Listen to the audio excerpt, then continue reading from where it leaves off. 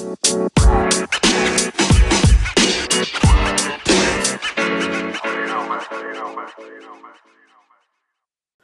hello, and welcome to K Out and About, a podcast about my random travel occurrences. This is Season 1, Episode 4, The Going Home Situation. First of all, apologies that it took me so long to get this episode out.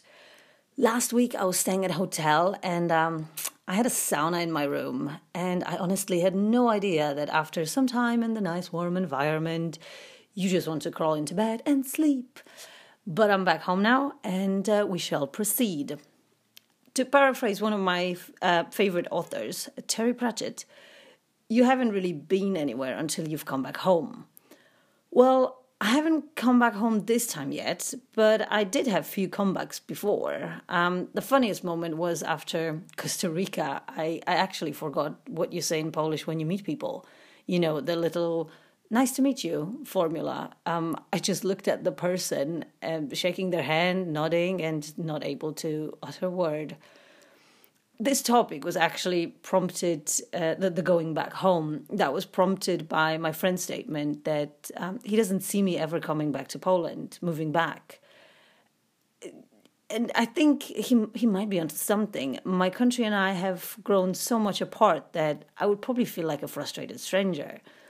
I should maybe treat it as a move to a new country, but that's not what you do when you go back. You expect to see what you have left. But time doesn't stop for anything. You move on, and, so does the place you left. It just ceases to exist the moment you're gone. The point is that you have changed, and the world that you left has changed. But you haven't witnessed those changes, so you have no idea, what to expect. One thing, though, especially used to irritate me when I was going back home for visits, like, shorter ones, like, a week or two. It was listening to people make plans for after I have left. It made the reality of a short visit very tangible, and sometimes they made fun plans, in which, of course, I couldn't participate. So I just wanted to tell everyone just to shut the fuck up and pretend the world in a few days didn't exist. Their world without me didn't exist. Also, telling the stories was different. When you're back from a holiday, or let's say a few months abroad, somewhere exotic, people want to know. They ask you all possible questions, and you can brag as much as you want. But when you live somewhere for a while, nobody gives a fuck about your day-to-day life. It's just, a normal conversation like, how's it going? How's your work? How are your friends? Blah, blah, blah. So I dread going back home, even for a few days, if nothing special is happening in my life. Because I cannot get everyone excited about just having a normal life. I have a reputation to uphold. Like, once upon a time, when I would meet, friends of my friends, they would say, oh, yeah, you're the girl who lived in Costa Rica, or, oh, yeah, you're the girl who travels a lot. And now, well, I guess now I can be the girl with a podcast. Well, today, I'm the girl with a surprise. I have recently spoken to someone who actually has an exciting story to tell. It is the guest I have promised you. This interview was recorded last week, so here we go. Enjoy it. Welcome to K Out and About podcast. We have a guest today. Her name is Ida, and she's going to tell us about living abroad. So, Ida, tell us a few words about yourself. I'm going to be in high school next year, and I am 14, turning 15, and I like dogs and cats. Awesome. So, yeah. And you live in Sweden now, Yeah. but you did live in a different country for a while. Yes, for 2 years. What was the country? It was China, and I lived in Beijing, which is one of the biggest places in China. So there was a lot of people. One of the things is there was a lot of pollution, so. Oh, yeah. Right. And in comparison in Sweden, that's something that you can feel straight away. Yeah. Because my family is a lot outdoors, Yeah. Oh, I know. You guys are very outdoorsy. But like the pollution actually helped because the only place where there wasn't pollution was in the mountains. So we always went hiking in the weekend. Oh, that's amazing. Yeah. Oh, that's great. So I think I've been at least on the Great Wall of China at least 10 times. Oh, I'm so jealous. Yeah. So we moved there because my dad got a job. Mm-hmm. Because I think they were closing down Nokia. Yeah. Oh yeah, I think there was closing something down here in Sweden, and your dad was like training people there. Yeah. Yeah. So he got offered a job there. So we stayed there for I think around 2 years, maybe 2 or more years, and I was around 6. Okay, it's a fun age. 6, 7. So I was still like I was in a Swedish school, so I was in PYP like in 1st grade. Okay, so there was a Swedish school there. Yeah. Oh wow. Oh no, I mean like here. Oh, I had a Swedish school. So here you were at school, but there over there English school. Oh, okay. Yeah. So when I came there, I knew nothing. And then everybody was ahead of me because you start school early in an English international school. Oh, okay, so got it. I had to use translate words all the time. Oh no. Yeah, so that was fun. It was hard getting the hang of it, but English is pretty easy, so you got the hang of it really quickly. And well, it was really different because but in the school, it was pretty big, so everybody knew English, so that was fine. Okay. But then outside, nobody knew English, but everybody was kind of friendly. So even if you couldn't kind of speak to them, you could kind of show... They show their emotions a lot. Really? Yeah. Chinese people are really open. They're really open with what they want, kind of. And okay, so they're very direct. Yeah. Okay, I didn't know that. No, so... there was, of course, like a culture difference a lot. Well, everybody kind of had their own thing, and the houses were... What? No, come on, tell me. So, the beds are really hard, so uncomfortable, and, there's dragons everywhere, and temples, and Buddhas, and, Okay, yeah. So that was different, but fun. But was that, so did you guys have a house or an apartment? We had a house. Okay, so, because I've only seen Hong Kong, so for me, those blocks of flats were a little bit overwhelming. We lived in a compound, meaning multiple houses, there's safe streets. Okay, so it was like a gated community a little bit. Okay, cool. Yeah, so, and there was a lot of Danish people in there, so I could talk to them. All right, fair enough, So we weren't that excluded from the community, and then... Oh, that's good. And then my mom was learning Chinese very slowly. So. Did you learn a little bit of Chinese? No, because I went to EIL for 2 years straight. I don't know why. I could talk English, okay-ish. Yeah. But then still, I went to EIL for a long time, and they didn't put me in Chinese classes. Okay, fair enough. Yeah. So that's why you speak so good English right now. Because you can pretty much use everyday language for 2 years. Yeah. So, but it was really hard. In the last few months in China, because I had to go to 2 schools. Oh. Because when I was there, I didn't speak any Swedish at all. So, you had to learn Swedish again. Yeah, because at home we speak Danish, and then in school English. Yeah. And then no Swedish. We didn't need it there, so there was really no point. So I went to a Swedish school 2 hours after English school. Oh, wow. Yeah. Okay. Oh, that must have been fun. So, there were lots of other Swedish people there, too. But kind of, it was the school, kind of, half school. It kind of, they started in the grade that they were supposed to do, back home in Sweden. Okay. But because I wasn't there, because I haven't been to a Swedish school, I didn't know all the stuff they did. Yeah. Okay. Oh, wow. And then also, I never learned my geography and my states or anything on the map because I was in 1st grade and then I skipped to 3rd grade. Okay, all right. So everybody kind of knows where everything is, and I'm here I don't know anything. If you tell me to point out where Beijing is on the map, I still won't know. Somewhere in the middle of China. So okay, fair enough. Yeah. Well, okay, yeah. So for example, geography where it was on a different level. Okay. Yeah. So but did you have like fun subjects at school, at the English school? Yeah. So our school, it was kind of very posh in a way. Ooh. There was uniforms, and then You had a uniform. Yeah. Oh my god. Yeah. So the worst thing was the summer uniform was warmer than the winter uniform. No. Yeah. So like in winter we had like these shirts so thin, and then in summer we came like these with t-shirts, but they were so thick. Oh, because they were probably cotton. And Yeah. Okay. Yeah. So that wasn't fun, but yeah. Well, the summers were so warm, winters were so cold. There was no in between kind of. It was either warm or cold, but there was never any snow, like at all. Frost, but no snow. Oh, well, that's interesting. Okay. Yeah. I would think if it was very cold, I would think like, oh, it snows at some point. Nah. Nope. Okay, good to know. No snowing. But I do have to ask, like, so the Great Wall of China, you've been there so many times. Would you recommend it? Because I know sometimes there are things that people say, oh yeah, you gotta see it because it's the only thing in the world.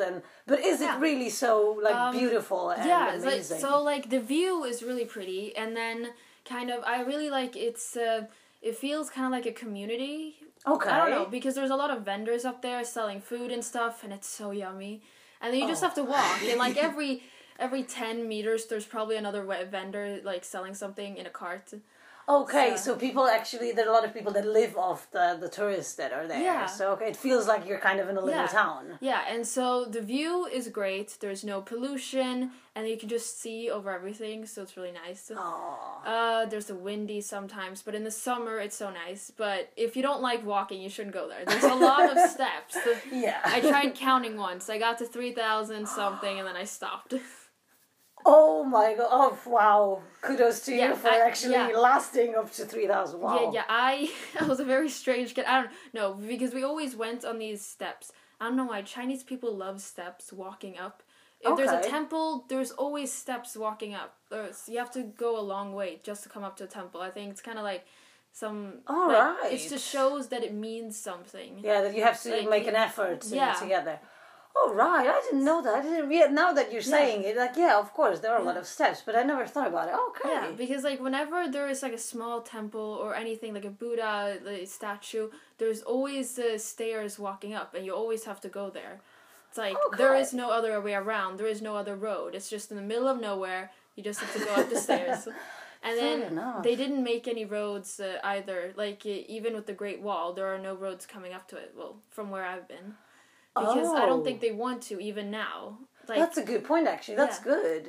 It's like, even now they want to try to keep the old things. Yeah. And obviously not as many tourists, because then there will be less tourists, because you can't really get there so easily. Yeah. That's actually really good. Yeah. That's good thinking of them. Mm. Okay, so you said a few things about Beijing. Like, do you have, like, a favorite thing about Beijing? Oh, the restaurants. So, in the restaurants, they have, like, these big round tables, and in the round tables, there's, like, this glass thing that you can move around.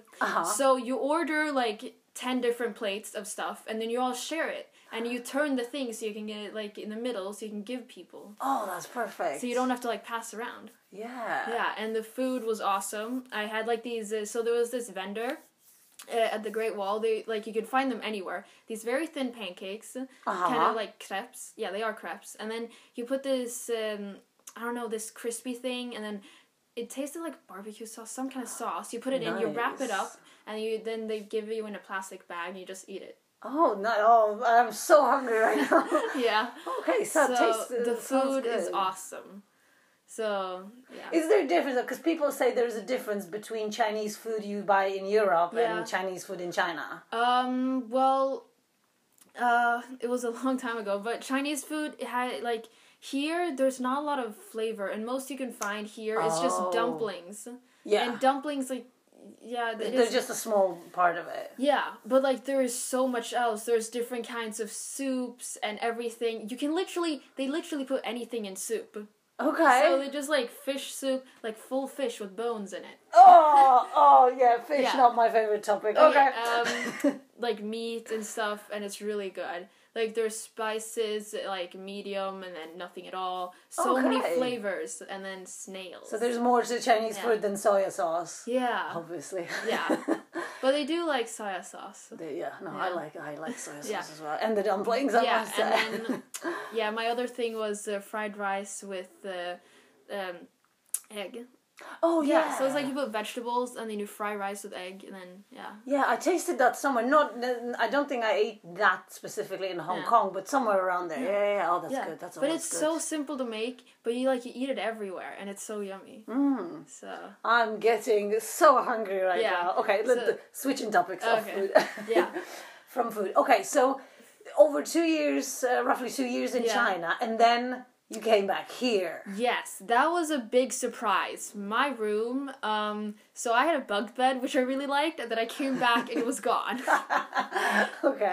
My table was gone, and a lot of things were moved, so it didn't really feel like the home it was before, but you know, I had kind of matured, so as well, the bunk bed had to go. Yeah. Yeah, and then it was also very different because I used to have really dark walls.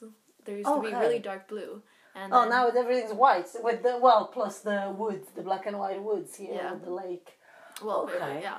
I don't know. It was different coming back here because I've lived here kind of all my life. Yeah. It's like I was born in an apartment. Well, I lived in an apartment, but I don't remember it. So we've had this house for a long time, but it's like it feels like home. Home. So it wasn't that different, but then it was like the family friends. Like, I don't know, my brother and my parents, they got back to their friends, but, I couldn't really... You didn't have that many, really. No, because, they had matured, so everything we liked when we were kind of little, we didn't really... that changed. Yeah, so, still now, I don't keep in contact with them, even if they live, 5 minutes away. Alright. So, yeah. Okay, alright. And how was it going to school here? Because that must have been super different. Well, I actually pretty liked that we went to an English school because it's so much easier. Well, I hate going to new schools like everybody else. New friends and stuff. It was a big new environment, but, I got used to it after a while, Okay, alright. So. Was there anything about Sweden in general that kind of seemed a little bit new because you got used to China? Yeah, the food. It was so tasteless. So, I'm a food eater. I love food because I have I think I have a very fast metabolism. So I eat a lot and then I get more hungry. For the people who can't see her, very fast metabolism. Very fast, very skinny. Yeah, okay, yes, continue. So I eat a lot of food daily, at least 5 times a day. Okay. Well, you do swim snacks, as well. Yeah, but yeah, small snacks, but And so kind of food, it was easy to get it there anywhere because everything kind of was cheap and and you could just go anywhere and then all these different things.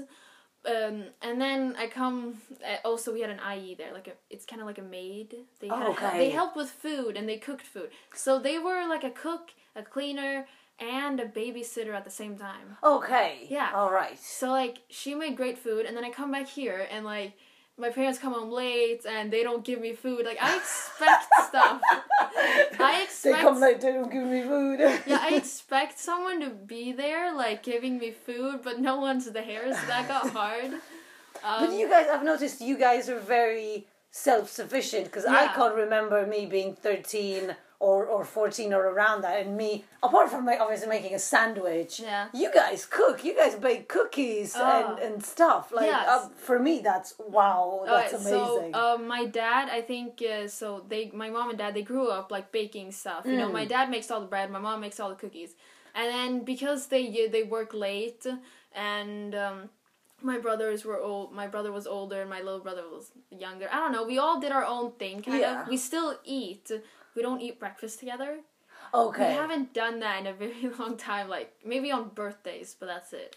Yeah, I've noticed that. Yeah, there's a birthday breakfast, but you guys eat dinners together. Yeah. Yeah. So, but we don't really have time in the morning, so we try to make time in the night, but then everybody just goes. It's always hectic in the morning, from what I'm hearing sometimes. Everybody going to school, to work, and you don't want to really. Yeah. So, but yeah. I don't know. Okay, so the biggest change was pretty much the food. Yeah, it was tasteless. And it was also a big change in home because my mom worked home in China. She made stuff, and then here she had to go back to work again. Yeah. So. Okay. All right. I mean, I know she does work from Yeah. home sometimes, but it's not the same Yeah. as, being at home for the whole time. Yeah.